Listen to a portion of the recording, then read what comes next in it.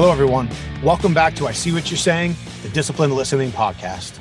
I'm Michael Reddington, and today, once again, it is my privilege to introduce our next guest, Doug Meyer Kuno. Doug is an amazing individual with so much to offer from his experience and his expertise. It's a privilege to have him here with us today.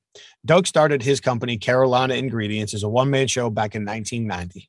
29 years later, after multiple structural evolutions, changing the focus of the organization, and multiple cultural evolutions, as we'll certainly hear during the conversation, he became the first privately held organization to be purchased by the Mitsubishi Group. And the lessons that he learned along the way, the relationships he established along the way, and in some cases, even the decisions he would have liked to have had back along the way, are things that he shares regularly with people to help us with our own personal and professional leadership journeys as well. He is an amazing resource. I first met Doug when I was invited to attend a meeting as a guest that was populated by very smart and very successful people. And anytime I find myself in a room like that, I make sure that I stay to myself typically, and I observe as much as I can. I want to learn as much from people in those groups. And I also want to observe how they act amongst themselves. And one of the things I typically try to key in on is who is the leader amongst a group of leaders, regardless of title. And it was very, very quick for me to be able to determine that day, the first time that I met Doug, that this group of very smart and successful people all look towards him as the leader within the group. And I very quickly took note of that, and of subsequent meetings and subsequent conversations and time that I spent with Doug. He only continues to reaffirm the impression that I got that first day, that first time that I met him.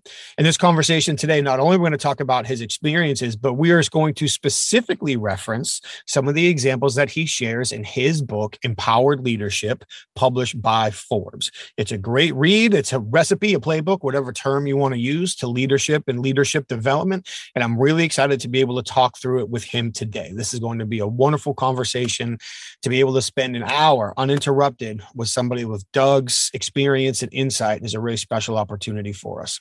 Before we dive in, I do want to thank our sponsors. First, HumanTel. Please head over to humantel.com and enter the code INQUASIVE25 for a 25% discount off of all of their online training.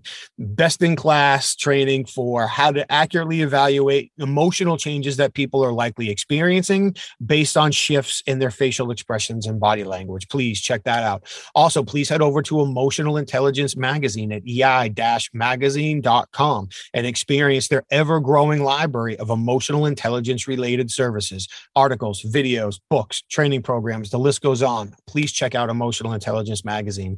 And certainly, especially for the professional interviewers who may be listening, please check out the International Association of Interviewers at certifiedinterviewer.com. That is an organization with a singular dedication to continuing to further the standards and expectations that all professional investigative interviewers adhere themselves to, from academic resources to interviews to training events to in-person live events, a community for people to support and communicate with each other. There's so much going on over there at the International Association of Interviewers. Please check them out at certifiedinterviewer.com. So that's enough. Let's go ahead and get started. Without further ado, I introduce to you Doug Meyer Kuno. Good morning, Doug. It is so great to see you. Thank you very much for taking the time to join us today. Pleasure to be here. It's always good to be with you, Michael, and I'm honored to have the opportunity to spend some time with you. Thank you. No, I appreciate it. Thank you. So there's so many questions I want to ask you, and we'll have time to get into some of them for sure today. But to give some folks who don't know you a little bit of a background on you, can you just give us, I guess, the Cliff Notes version as to what led you to start Carolina Ingredients? And then we'll dive into your book and some things after that. Sure. I always thought I was going to be a corporate guy, or at least that was my intention. But a few years into my business career, I realized that my philosophy might be different from corporate America. And then I was very fortunate early in my career to be moved into a position where I had the opportunity to develop a territory, find customers, find vendors and product lines from scratch, and then create that for the company I worked for. And I did that and found I enjoyed it, and eventually went on my own. And I think one of the main reasons is I realized, and for me anyhow, in corporate America, I truly did not control my future. It was really controlled by others, and I wanted the autonomy and freedom to control what my future looked like. And that's the real reason why I started on my own and started Caroline Ingredients. I'm sure that is a theme that is common with many entrepreneurs when they decide to step out and go their own way. It is. And then the next step is, figuring out how to do it financially, which is a whole different matter. Yeah, the beast in and of itself. Mm-hmm. And just quickly, I know you and I have had some conversations before, but can you give us a quick summary of Carolina Ingredients, what you guys did as an organization, sure, and then we'll pivot into some of the lessons. Yeah, so we started out as a distribution company specifically for food ingredients, which basically meant we bought in bulk, we bought in truckloads and sold it in pallet or small quantities to food manufacturers, food processors. And over the years, I did that for roughly 8 years and grew a sizable business, but realized I was losing 10, 20% of my market or my revenue stream every year to acquisitions where my customer was acquired by one of the larger corporations, specifically in the meat processing and dairy processing and snack foods.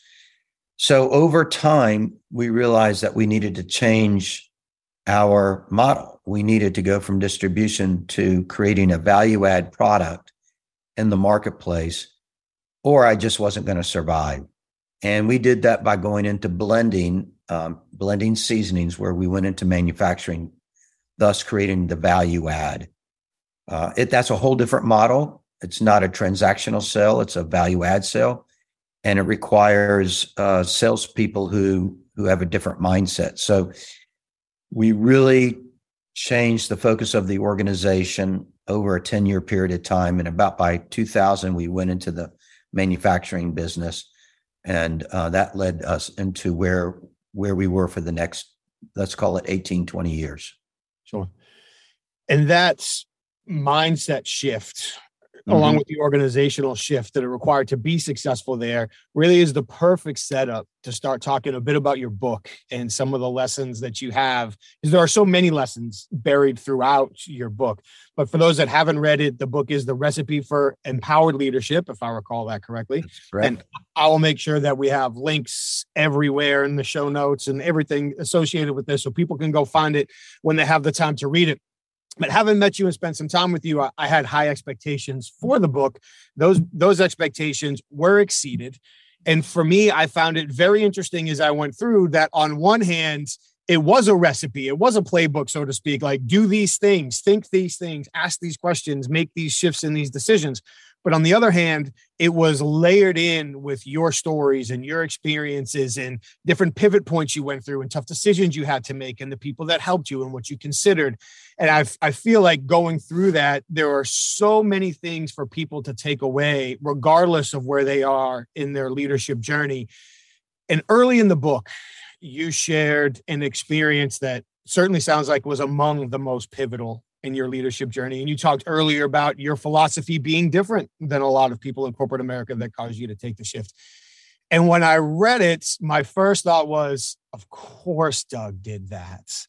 But then I had to stop and think of all the people I've met and organizations I've worked with. I don't know that I could name 5 or 6 CEOs that would have stopped and asked the question you asked your staff when you pulled them aside and asked, am I micromanaging you? Right. And yeah. I went back to that anecdote multiple times as I was going through your book. So if we can take some time here, I would love for you, if you could, to explain to the group what led you to stop and ask your management team, am I micromanaging you? Which sounds like something many CEOs might consider, but very few, if any, would pull the trigger on asking that question and opening themselves up to an honest answer. Right. And I think one of the one of the first steps is learning how to be objective. And we'll talk about that more later. But I think as a CEO, it is extremely difficult to be objective with yourself. And if you can be objective with yourself, your leadership skills inherently multiply because you can evaluate how you're doing. And few people have that level of skill set, number one, or the frankness with themselves. Most people like to think of themselves as better than they are. And the reality is we're humans and we make a lot of mistakes.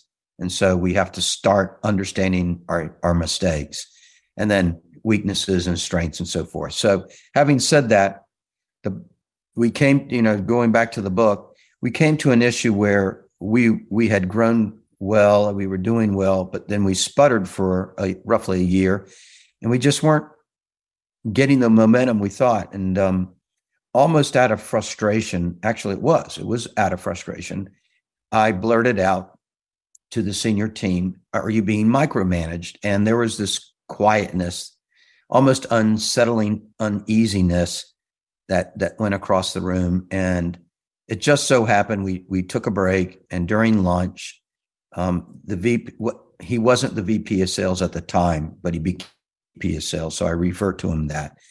Mike came up to me and said, "Well, Doug, you do sometimes micromanage." And of course I said, "No, I don't. No, I don't." And that night I reflected on it. And, roughly a week later, I realized, the real problem is me. It's not the team. It's me not giving them the authority to make the decisions, that I had to make that decision. And I'm simplifying because we're on a podcast, but in essence, that's what it boils down to. So at that moment, I decided I was going to change everything about how I managed. And you go, "Well, how did you do that?" And, I started out the beginning of the conversation by saying you have to be objective. The second thing for me, one of my strengths is my desire to be competitive and win. And I wanted to be a company that was nationwide. And I realized right then and there, I could not achieve a national size organization if I continued to manage as a micromanager. That was never going to let me achieve my results. So my competitive nature allowed me to rule my desire to be a micromanager and decide to become a better leader. That's how it happened. Which is a summarized version of the story. And I don't want to take too much from the book because people need to read the book.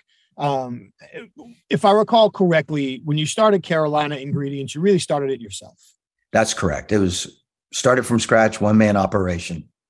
And I feel like, and please correct me everywhere I go wrong, a lot of times when people start organizations themselves, everything is on us. So we make all of the decisions. And then at every level of success, we obviously give ourselves the credit for it.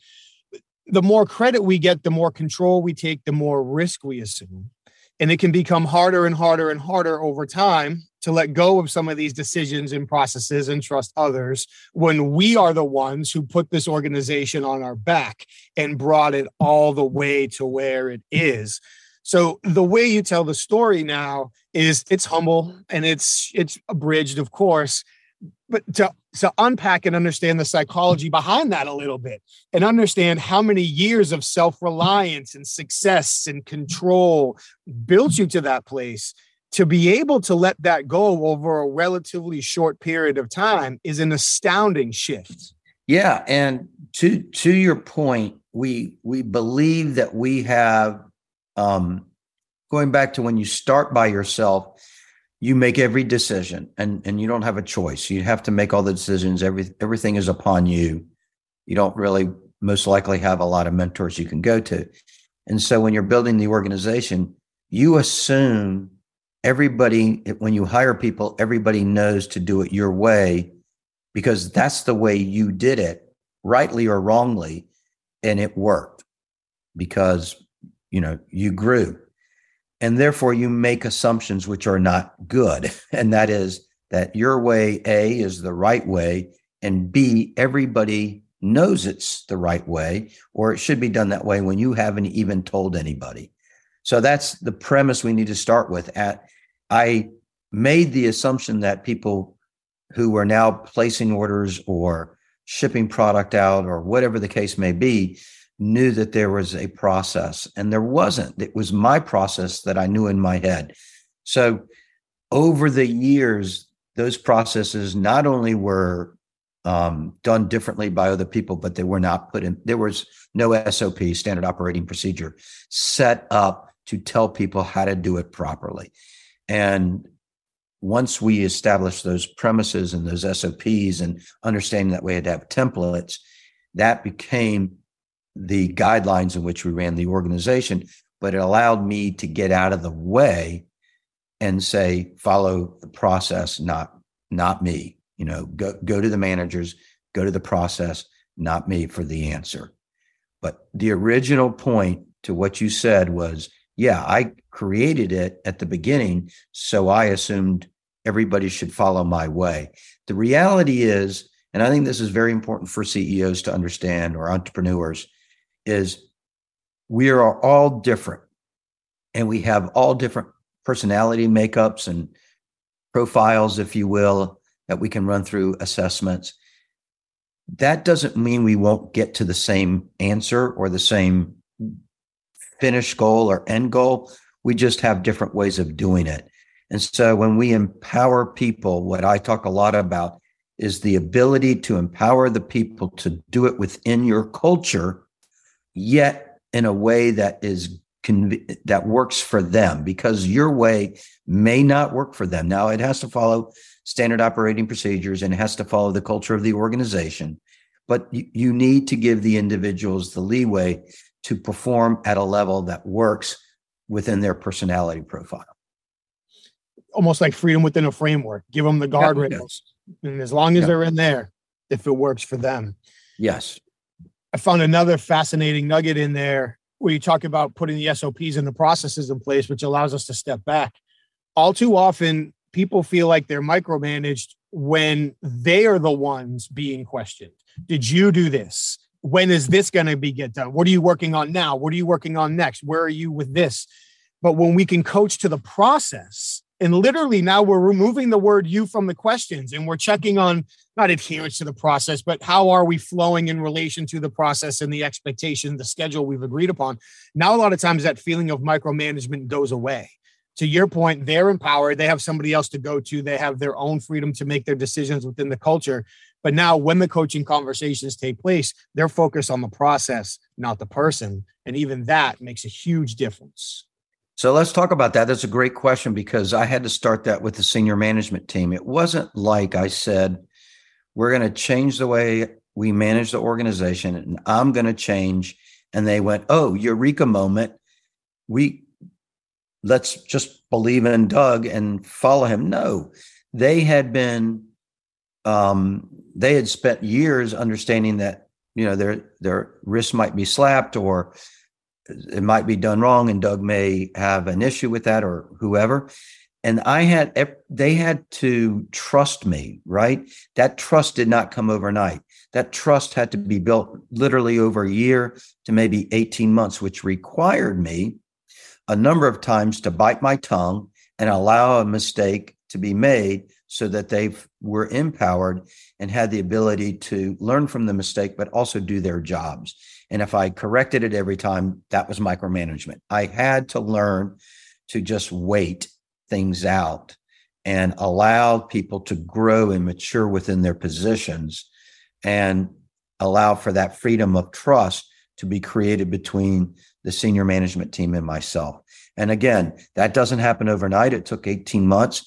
And during that process, we built, or that time frame, we built a process in which we all agreed on how we would manage the company. So now we can talk about your point of how does that happen when we empower somebody. So one of the things that I learned is I had to get buy-in from the employee. So if I set an expectation, we'll do something easy like a sales rep. I want you to grow your business 50% this year. Well, if they knew that was not possible, They may agree to it, but they know inherently they're not going to be able to do it. So it doesn't make any sense. I have to get them to buy in. So when the buy-in occurs with something like this, I want you to grow your business 50%. The buy-in is, hey, Doug, that's not possible. What's reasonable in your mind? Let's go with 20% increase. Okay, that's reasonable. Now you can set the expectations of what's going to happen for that 20% to occur, because you have now the buy-in. And then you hold them accountable to that, and you've empowered them, to get to 20%. They've explained and articulated how they're going to do that. So you agree with those expectations, and you hold them accountable to those expectations over a period of time, whether that's a year, a month, but you do it over a process. You meet monthly for that. But it never works if you set the agenda or set the goal or expectations and there's no buy-in. I mean, it may work on occasion, but if you truly want to empower your company or empower your team and associates, then you have to have buy-in, and there has to be agreement and alignment. And that's a big key word, alignment, inside the organization for true growth and synchronicity to happen, for that growth to occur. All great points. And illustrating that it took you 18 months to even start to build that trust. It doesn't happen overnight. And in fact, in the beginning, there was probably more distrust. Sure. Like, wait, is this real? Is this a trick? Is this like a 1 week thing? Like, is this going to pass? When are we going to see the old Doug again? So correct. To have to work through all of that for 18 months, that's a commitment. And I can imagine for somebody who is as competitive as you are, having to bite through your tongue in order to allow people to learn from their mistakes, develop that buy-in, contribute to their own expectations and goals. That must have been an exercise in restraint for you as well. It was a game changer for me, and it really was hard. And again, nobody believed it at first. And to your comment, when is the old Doug going to come back? The first 3 months, I'm sure they were all cringing, saying, yeah, when's the old Doug coming back? But the reality was once we probably got a year into it, the trust was definitely being built. And I would say it was a full 12 months to 18 months before it fully matured into a seasoned senior management team that knew you could speak openly in that room and there was no consequence. There was no retribution because somebody said, well, what we're doing isn't working, and I'm simplifying here, but we all built that level of trust that we could communicate effectively inside the senior management team, and trust that what we said was not going to be taken personal, but taken with, hey, these are my peers who want the best for me and the organization. And they're speaking from a critical feedback standpoint, not a critique standpoint. Sometimes the more the feedback hurts, the more important it is. Yeah. And being able to set up that environment where people are willing to do that again. I meet plenty of people that talk that game, but very, very few that have the humility. And like you said earlier, I'll use the word awareness. I think objectivity was your word, to be able to execute that. And in your book and in our conversations as well, I've heard you talk a lot about the importance of culture, as you've mentioned, and the mission and vision of an organization. And I know those terms get thrown around a lot. What's our mission? What's our vision? And in my conversations with you previously and in your book, I was very impressed to the depth that you explore them, and then how they literally become operating guides for the organization, for those SOPs. So I would love to take your buy-in conversation and your trust building conversation there for a moment and ask, I guess first, I imagine as you went from it being just you all the way through your evolutions up until the time you sold the business, that the culture, probably the core components of the culture didn't change a whole lot, but components of it, outside components of it, likely had to evolve with the business. So from a communication standpoint, how did you create that alignment and buy-in over time, not just with your senior leadership, but throughout the organization to achieve all the success that you did? Yeah. We'll start with culture and eventually we'll get to the vision and mission. So let's start there. The culture inside an organization, particularly an entrepreneur, that culture will take on that entrepreneur's personality, most likely. And we go, well, we have a culture of sharing information. And it might be the entrepreneur doesn't like to share information. They like to keep things close to the vest. But that entrepreneur thinks they share information. So they might say, my culture is to be transparent, when the reality is they aren't. So I have a saying is, if you aren't creating your culture, someone else will do it for you. And it's unlikely it'll be what you think it is. It's something else, right? And we don't have time today, but I can give you countless of companies that think they have a culture, but in essence, the real culture is something else than what's written. So going back to the entrepreneur, hey, if you think you have a culture, it's most likely your personality at the beginning, and then you have to create a new culture of what you want the organization to stand for. So there are two ways to do that. You can, as the entrepreneur, we all start off as a few people, most likely, not a large organization. It's a few people, and that culture takes on the personality profile of us. And then over time, we develop that. It can be developed as the CEO wants it or the entrepreneur wants it, or you can include your team. And I encourage people that are trying to start a brand new culture to start from scratch and develop that mindset of creating a new culture inside the organization. And if you want, maybe we can talk about that.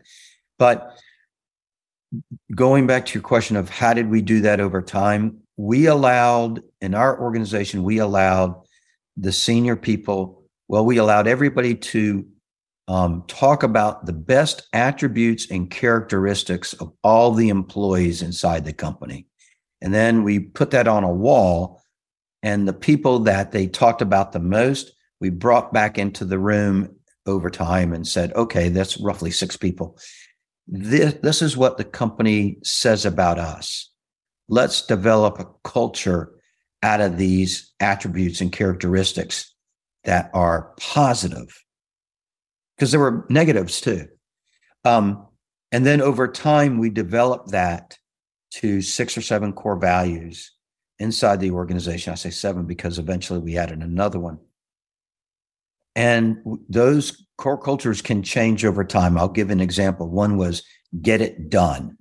We believed in getting things done quickly, nimbly, without a lot of bureaucratic stuff in the way. But we realized that get it done might mean skip corners, right? Cut corners. And then we had to add get it done right. Do it right the first time, get it done right. So that one word changed things. Anyhow, my point is that these can evolve. How did we get people to believe in it? That's your question. We would talk about it every single month. We did not put banners or decals on people's desk or in the hallway. We didn't do the banner thing because it has to be inherent. It has to be inherent inside of every employee that you hire, and they have to live and breathe it. And that starts with the CEO. If the CEO or the entrepreneur doesn't believe in it or doesn't preach it, doesn't carry the torch on it, it will not be sustainable. So that's number one. But once you communicate those core cultures to the organization we did it on a monthly basis. People can choose how they want to do it. We celebrated every quarter. We celebrated the best examples that employees exhibited of that core culture, and we gave them money.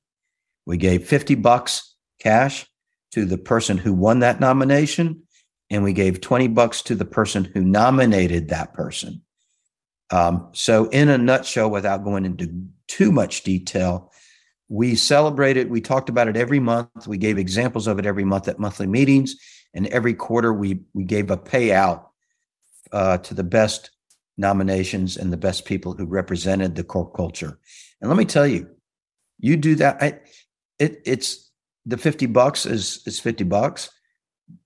That's not what hits the person. What hits the person is the fact that they're recognized. That is way more powerful than the $50. I mean, the $50 is icing on the cake, if you will.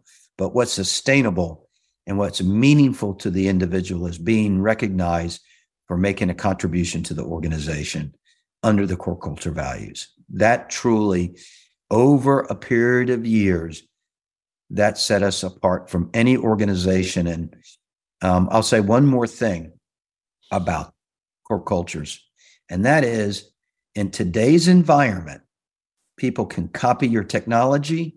They can copy how you do things, if you will.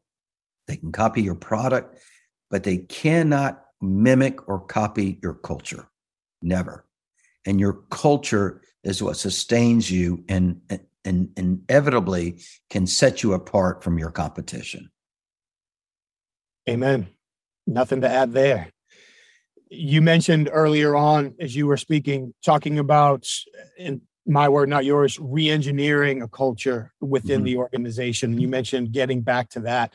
I'd love to give you the microphone back and learn more from your experience, because you've done that. And I know you've helped many other executives do that as well. So what have you learned going back and re-engineering a culture that already exists within an organization? Yeah.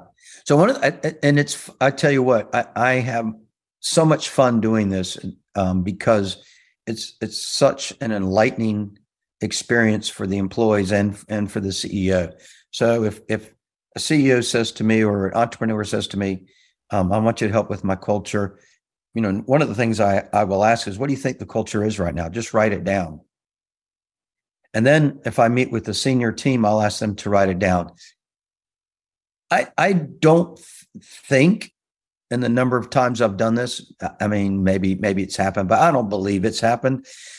Never, to my recalling, has everybody written down the same culture values. Never. They think the core culture values or something, but you get an array of information, and that is the first step when a CEO or entrepreneur can look at that and go, wow, my senior management isn't even aligned with what I say. Now, the only time that might change, I'm thinking of one where we were in the room and the core cultures were on the wall so they could cheat and look at it. But, take that away. It rarely are the senior management in sync and aligned with the clarity of what the entrepreneur or CEO believes. And that's your first line of defense, right? Your senior management team should be aligned with you. So if they're not aligned, how is it possible for the second tier leaders of your organization to be aligned? And if there's not alignment, what you think is the number one goal inside the organization is most likely not what a lot of other people think. And this really applies to operations that are in manufacturing or technology, where you have multiple departments that don't talk to each other on a regular basis. They're doing their own thing, and what they think is the number one responsibility or priority inside an organization is usually aligned around their department, right?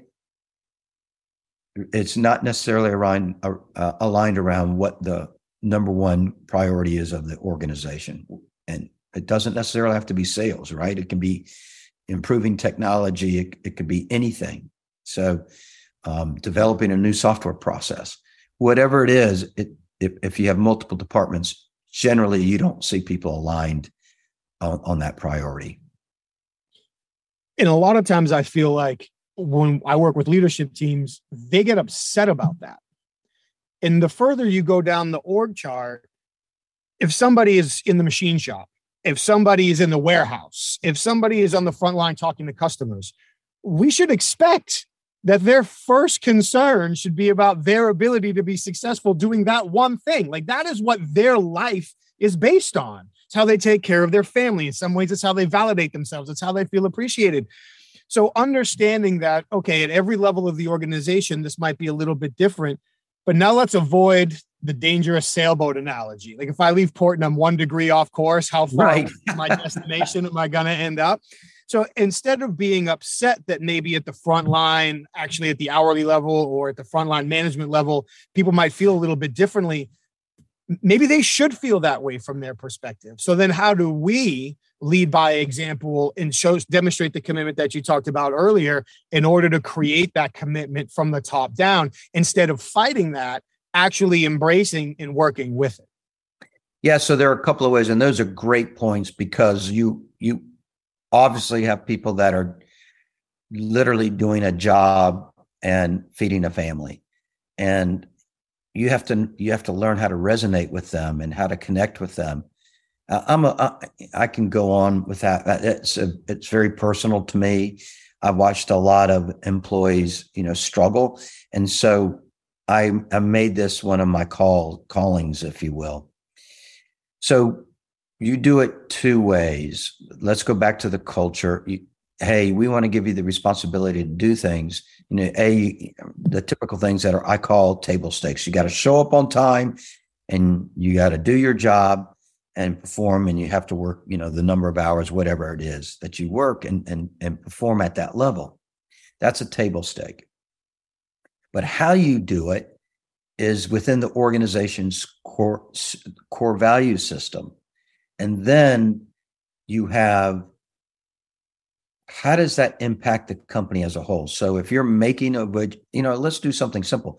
If you're shipping product out every day, if you're the warehouse clerk that's shipping product every day, if the priority is to, again, we'll make it simple. We want to increase sales 10%. Your priority is getting that product shipped correctly the first time to the right customer at the right address with the right number of widgets that are going to be sent and that there are no mistakes. That's how you're aligned with getting that 10%, right? And then here's the next piece. What's the mission of the organization? There's a difference between mission and vision. Let's talk about mission first. The mission is the passion, purpose, cause of your organization. Your customers generally align with one of those 3 and why they buy from you. Passion, purpose, and your cause. Passion, purpose, cause. I think I said something earlier, so forgive me. Passion, purpose, cause. And if you look at Apple, Google, Amazon, their passion, their purpose, their cause, their customers align around that, and they're very, very loyal to it. Very loyal. And they don't leave it. So when we talk about that for my organization, our mission was to make the world taste better. Very simple. You want it very simple. Why did we choose that? Because we had people in the back of the facility making seasoning blends that were in production. We had people in the back shipping seasoning blends. And everybody could resonate if they were having a bad day, whether their car broke down, the kid is sick at home with chicken pox, my mom has cancer, my wife lost their job. Why am I here? I'm here because part of my role in this organization is to make the world taste better. It may sound corny, but that was our passion, purpose, and our cause. And we tried really hard to incorporate that passion with our employees so that when they had a bad day, they could go back and go, okay, this is why I'm here. My difference in here is that I'm helping the world. We're making the world taste better. I'm helping my company make the world taste better. And so you got the mission, then you have the core culture values and the priority of the company, and you try to align all those 3 with everybody in the organization as to how they are meaningful to the organization and how they have a purpose inside the organization. Everybody everybody. I mean, we're only as good as the value you create. If we make a mistake on the order, it impacts everybody. If we enter it wrong, we make a mistake. If we ship it to the wrong address, we make a mistake. Doesn't matter how good everybody else was. Everybody has to perform at the highest value in order to succeed together. There you go. Thank you. And I wrote down the line, you're only as good as the value you create. I will cite you on that for as long as I can remember to. No promises. There might come a time where I convince myself I might have created it. But I love that line. You are only as good as the value you create. I just wanted, before I transition on to the next question, I know you might have mentioned it and I just didn't catch it. You started with mission. Was there anything you wanted to add about the vision? I know you talked about aligning all three. Was there anything you didn't mention about the vision that you wanted to add? So there are a million books on vision, right? And there are a lot of teachers and educators and business people that are smarter than me and who've talked about vision. And I've gone to school and learned a lot, but I make it very simple. Out of all my years of business and education, it really comes down to this. Your vision is what you want to be when you grow up as an organization. So think of yourself as a teenager. What do you want to be when you're 21? And when you're 21, what do you want to be when you're 30? What do you want to be when you grow up?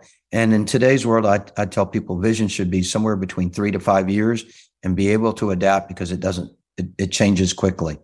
So it's where you want to be, what you want to be, who you want to be, and how are we going to get there? Those are the staples of your vision. It is not your passion, purpose, or cause. Your mission should be publicized to outside, to your clients and customers. Your vision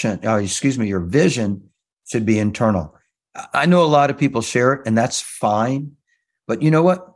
I don't know a customer that cares about my company's vision. They care about my mission because if I make the world taste better, it's helping them. And they want to know what's going to help them, what resonates with them. They could care less if we want to be the biggest, largest company in the seasoning business. What they care about is what we're doing for them. So going back to the vision, it's what do you want to be when you grow up, and pick something obtainable, pick something that inspires your team, that is a goal that is obtainable, but not just like ridiculously out of high in the sky, and then work at getting to it and keep it within the company because your competitors don't need to know about it. That's my personal opinion. I'm sure there are plenty of people who disagree with it, but frankly, we didn't need to share our vision with our competitors, and we didn't mind them knowing our mission because again, that was back to kind of our core values, and they weren't going to be able to replicate that. It's hard to fault that logic. As I've been listening to your examples, and you've already contributed so much to this conversation and shared so many insights and had so many teaching points, which I'm truly grateful for. I feel like there's an underlying theme, and I'm biased towards finding this theme, of course, where the communication that's necessary to drive these changes, to build this alignment, to generate the trust, to get everybody on board, as you said, to resonate with people and even find our own objectivity. And there was something that jumped out to me when I was reading your book. And if I recall correctly, it wasn't a big section. It was just sort of a line where you called it out and then kept moving. But that was the evolution from a boss to coach to mentor. Mm-hmm. And I have a feeling that also lines up with some of your callings based on some of the work that you still do. I would love it if you could take a minute or so and walk us through what that evolution means to you and why it's so important. Yeah. So a boss is, make it real simple, is your direct boss, who you report to. And you have to listen to them because they're your boss. So there's certain things you have to do. If they were removed and promoted and you didn't have to listen to them, you probably, if they were a level 1 leader, you probably don't listen to them anymore. If they left the organization, you don't follow them, you don't admire them, you don't aspire to be like them. So therefore, you don't follow them in any way, and you're not going to necessarily listen because they're outside of your sphere of influence now. But the direct boss has a lot of influence on you, right? And upon you. So that's the boss mentality. The coaching mentality is a higher sphere of being a leader, and you are going to your direct reports with something like this. When they come to they ask, I have a problem. What do I need to do? What do I do to solve my problem? And the answer isn't, well, this is what you should do. The answer is, give me 3 scenarios that you think are best. And tell me what you would like to do. That's coaching.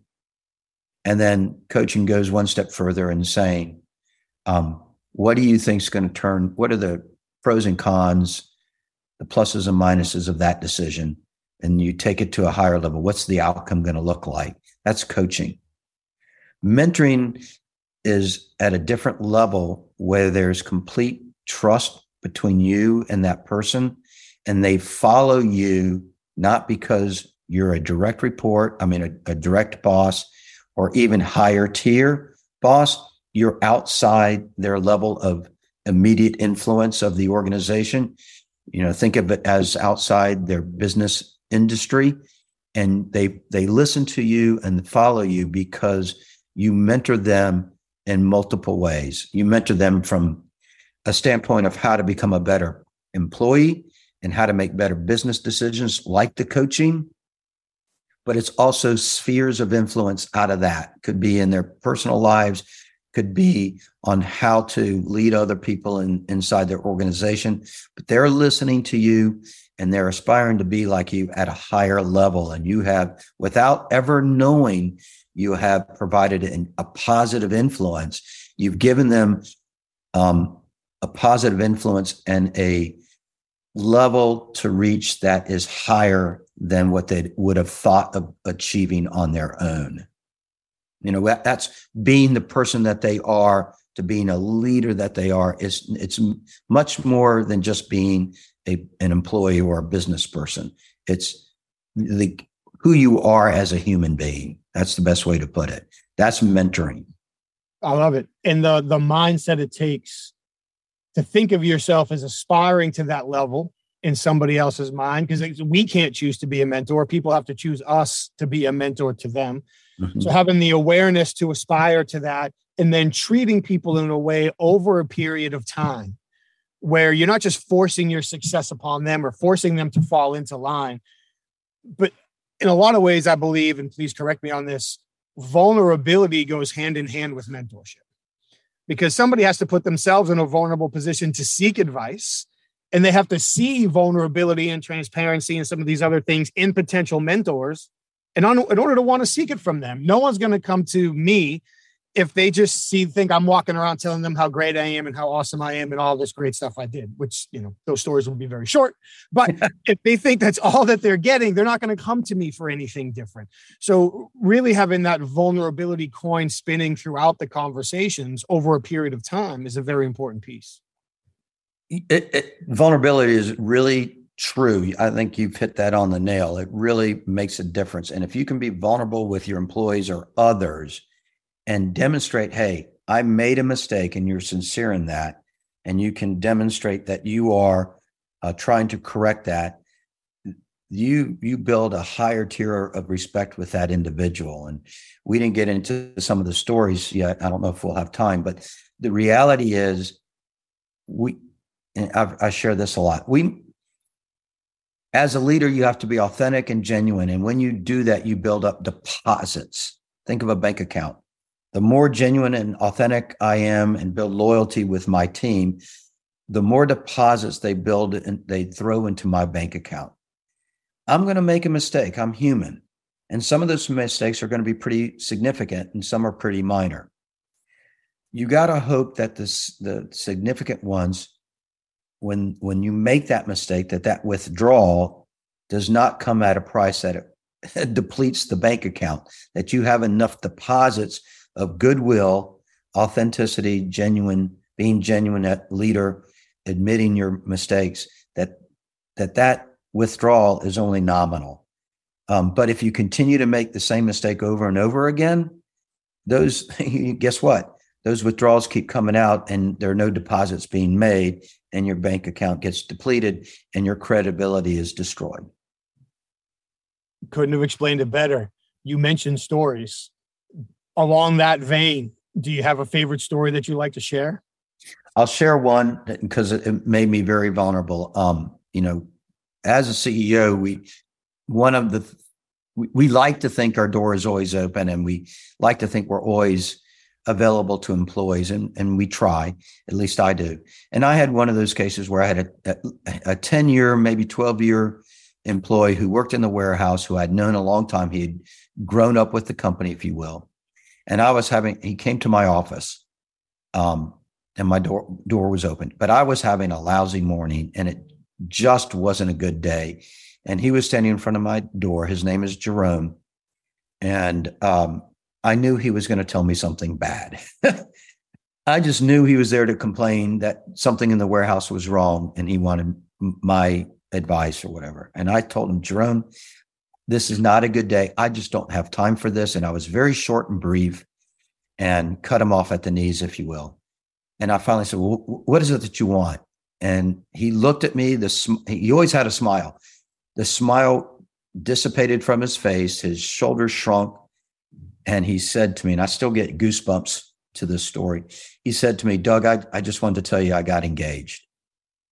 And I felt, like an inch high. It was really humiliating that I took away this guy's joy that he wanted to share with me, an employee who worked in the warehouse at hourly wages, who I had built a great relationship with, for him to come out of the warehouse to tell me on his break that he's getting engaged or got engaged, and I just screwed it up. So he leaves the office, and I sat there for 5 minutes and really did not like what I had just done. Got up, went out to the production floor, warehouse floor, and it was probably 10 minutes by this point. And he, I'm sure, had told people that didn't go so well. I have no idea. But I can tell you what happened is most of those employees saw me stand on the floor with them. And I went straight up to him, looked him straight in the eyes and apologized and said, I had no right to do that. I apologize. Jerome, tell me about your engagement. And I listened in eye to eye intently for the next 10 minutes, whatever it was, to his story. And then I shared that with my senior management team, and we shared it with others. Did I make up for it? Probably not. But the deposits I had built with him over the years did not destroy my credibility with him. It probably hurt it. But the fact that I came out there and was humble and vulnerable and apologized probably made him feel a lot better and went a long way to mending what a screw up I did in that short time frame. And it's easy for us to do.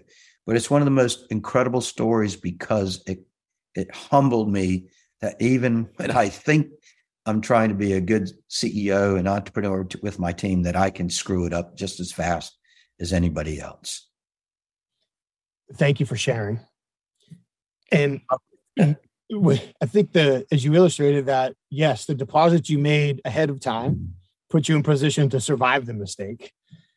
And then the direct action you took after it, sure, maybe it didn't completely make up for it, but it took away a large chunk, I would imagine, of the pain or disappointment associated with that. And then again, kept you in the game moving forward after that. So the ability, again, to recognize that and course correct and not just file it away that some people would. Well, today's a bad day. He just needs to understand that. Well, right. That's not how it goes. But it's easy to rationalize that type of decision to make us feel comfortable with the mistake that we made. And that's exactly right. And this one of the things I'll share and for the audience is CEOs, entrepreneurs, if we have success, we get very prideful, and that sometimes gets in our way of being objective, same as our ego. And you're right. I could have blown it off and said, you know what? He just needs to understand I'm having a bad day. The bigger picture was I needed to humble myself and apologize because the bigger picture is not about just me.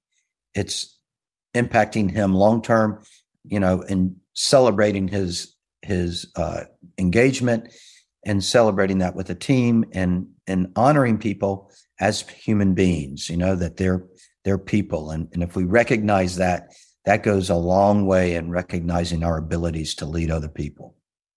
It sure does. And from an overly pragmatic standpoint, bad news travels fast. So had you not addressed it, to your point, you said in the intervening 10 minutes, he may have said something to somebody else. If you hadn't addressed it, by the end of the day, how many people does he say something to? And then the ripple effects of your leadership deposits without the whole organization. So many valuable points there. We're starting to come close to time, and I know you're very busy. You have a lot going on, and I'm very thankful that you shared the time with us today. There are a couple of questions I'd like to wrap up with as we move on. Throughout your book, there was a continuous theme in every single chapter: invest, inspire, ignite. Mm-hmm. I feel like those are three key ingredients for you.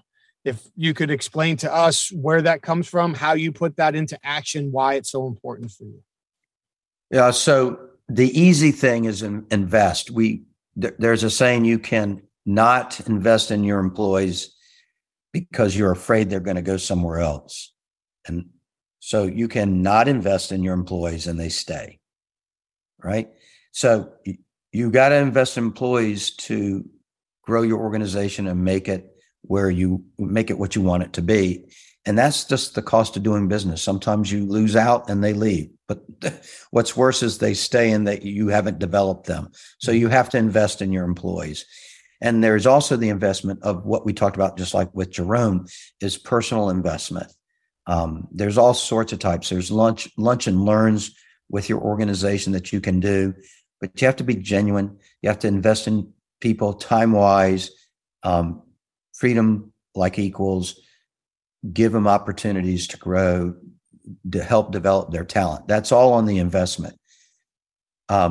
Inspire is, how do we inspire employees? How do we motivate them? There's all sorts, from gift cards to celebrations of the culture, to awarding people for what they do great that represent our company, to rewarding them with bonuses. They're all different forms that you can do that to inspire people. But don't forget, people don't leave companies usually for money. They leave bosses because they don't like their immediate boss. That's the number one. You will learn over time. We all learn over time that while money is important, it rarely is this deciding factor. There's other issues that we never think of. Hey, my parents live in this town. I need to be here for them. My children love their school. I need to stay in this area because of that. There are many, many, many reasons why people stay. So you want to inspire them to stay for the right reasons and create the best environment you can. And then ignite is the empowerment. And you've invested in them, you've inspired them. Now ignite them to become and empower them to become the employees and the people you want them to be, and give them free reign, not complete free reign, but give them a safe bubble, if you will, to work in, and that don't micromanage them. Give them the parameters that they have to work in, and go let them do their jobs. And you'll find that it might not be the same way you did it, but it was inside the parameters that you set up, and they were successful. Thank you. And you mentioned the micromanaging again, and just thinking back kind of full circle as we move to wrap up here to the beginning of our conversation. If we think to ourselves, there's a chance we might be micromanaging, we're probably micromanaging. Like, probably so. by the time that crosses our mind and reaches our level of awareness, it's probably happening. In your book, there is a challenge that you put out to all of your readers. And if I recall it correctly, it's demonstrate 10 seconds of courage. What does that mean to you? The ability, first of all, the ability to hold your tongue for 10 seconds and not say anything. And actually, it's probably the next day. And think before you talk. We have big microphones. meaning what we say matters. I'll give a great example. We're coming up on July 4th. Let's say today I walked into the office and said, gee, I'm scratching my head. I'm thinking we should maybe give everybody off the 3rd. What do you think? And that resonates with everybody. Because I said it, the interpretation is something like this: we're getting off the 3rd and the 4th. So tomorrow I go, well, I thought about it. We're not going to do that. We're going to get off just the 4th.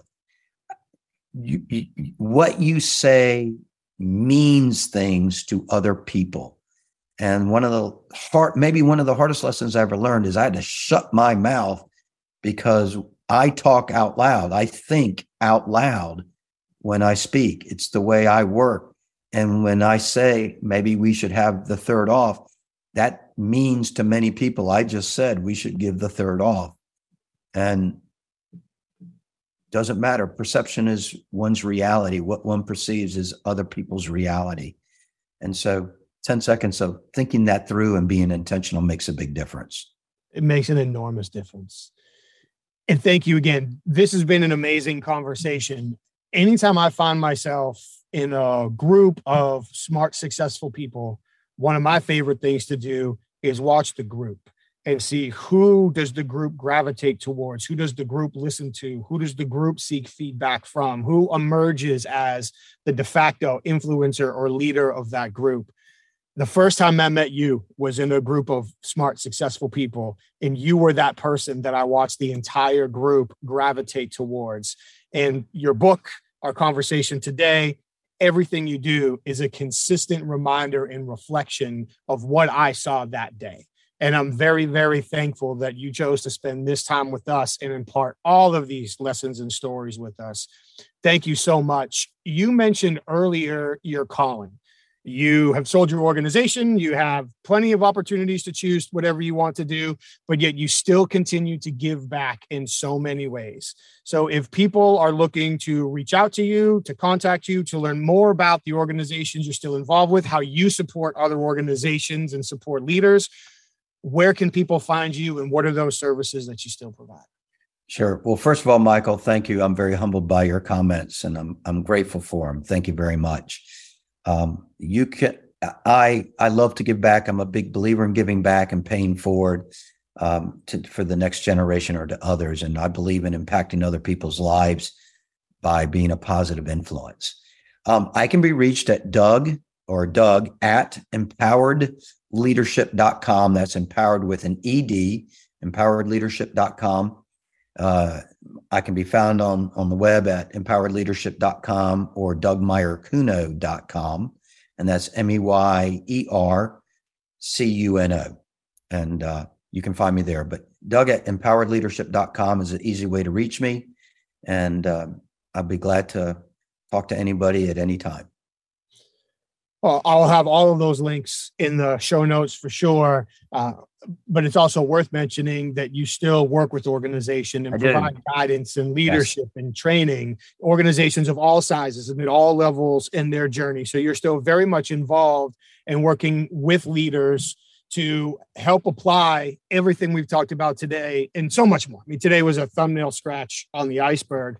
And if anybody is in the Rock Hill, South Carolina area, I believe you're involved with a group there that helps entrepreneurs get up and running and get off the ground. Right. There's a group of entrepreneurs who started an organization called the Gravity Center, and we're an incubator for startups, for entrepreneurs who are literally trying to get their feet off the ground and build something. And some of them have been really successful. So we continue to work with those organizations, but it's to provide resources and an incubation system for entrepreneurs in Rock Hill. Fantastic. Well, Doug, thank you again. Keep up all the amazing work. I really appreciate you sharing your time, and I look forward to the next time we get to share a room together. Thank you. Thank you very much, Michael. Look forward to seeing you soon. Have a great day. You too. Take care. Doug, thank you so much. What an amazing conversation. I truly appreciate you taking the time to come on and share all of those stories, all of those lessons, all of those insights. Thank you so much. And I hope everybody listening got as much enjoyment and education out of that conversation that I did. What amazing quotes to be dropped into a conversation. You're only as good as the value that you create. The words that you say mean things to other people. That Jerome engagement story was incredibly powerful.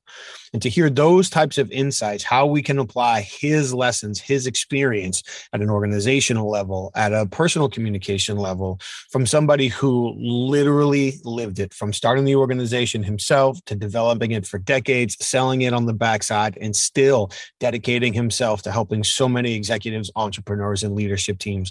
What a wonderful conversation. Doug, thank you so much. And thank you all for listening as well. We're truly grateful that you take the time to join us for these episodes and these conversations. Thank you so much. Please do all the things the algorithms ask us to do and give Doug and all of our guests the exposure they so richly deserve. Please like the conversations. Please subscribe to the channel. Please share the conversations. Please comment. Let us know what you like. What would you like to see, hear, and more of? What don't you like so much? What would you like to hear and see a little bit less of? We truly value your feedback, and thank you for spending the time with us. Of course, we want to thank our sponsors one more time on the way out as well. HumanTel. Please go to humantel.com and enter the code Inquasive25 for 25% off of all of their online training. If you have any interest at all, personally, professionally, in building your skill set for recognizing when people are changing emotions in real time and applying that to achieving your goals in your conversations, go to humantel.com. I can personally vouch for all of their training. Emotional Intelligence Magazine. Please go to ei-magazine.com to experience all of their emotional intelligence related resources, articles, books, videos, training programs. They have so much going on there. Please go check them out. And of course, for the professional interviewers, check out CertifiedInterviewer.com for the International Association of Interviewers, the leading organization dedicated to continuing to further the professional standards and expectations in the interview and interrogation industry. They've got so much content, events, online training programs, resources, legal updates, so many things going on there, a community to join and have conversations and support each other. Please check out CertifiedInterviewer.com in the International Association of Interviewers. Thank you all again. I appreciate you joining us. Stay safe, take care of each other, and we'll see you next time. Thank you.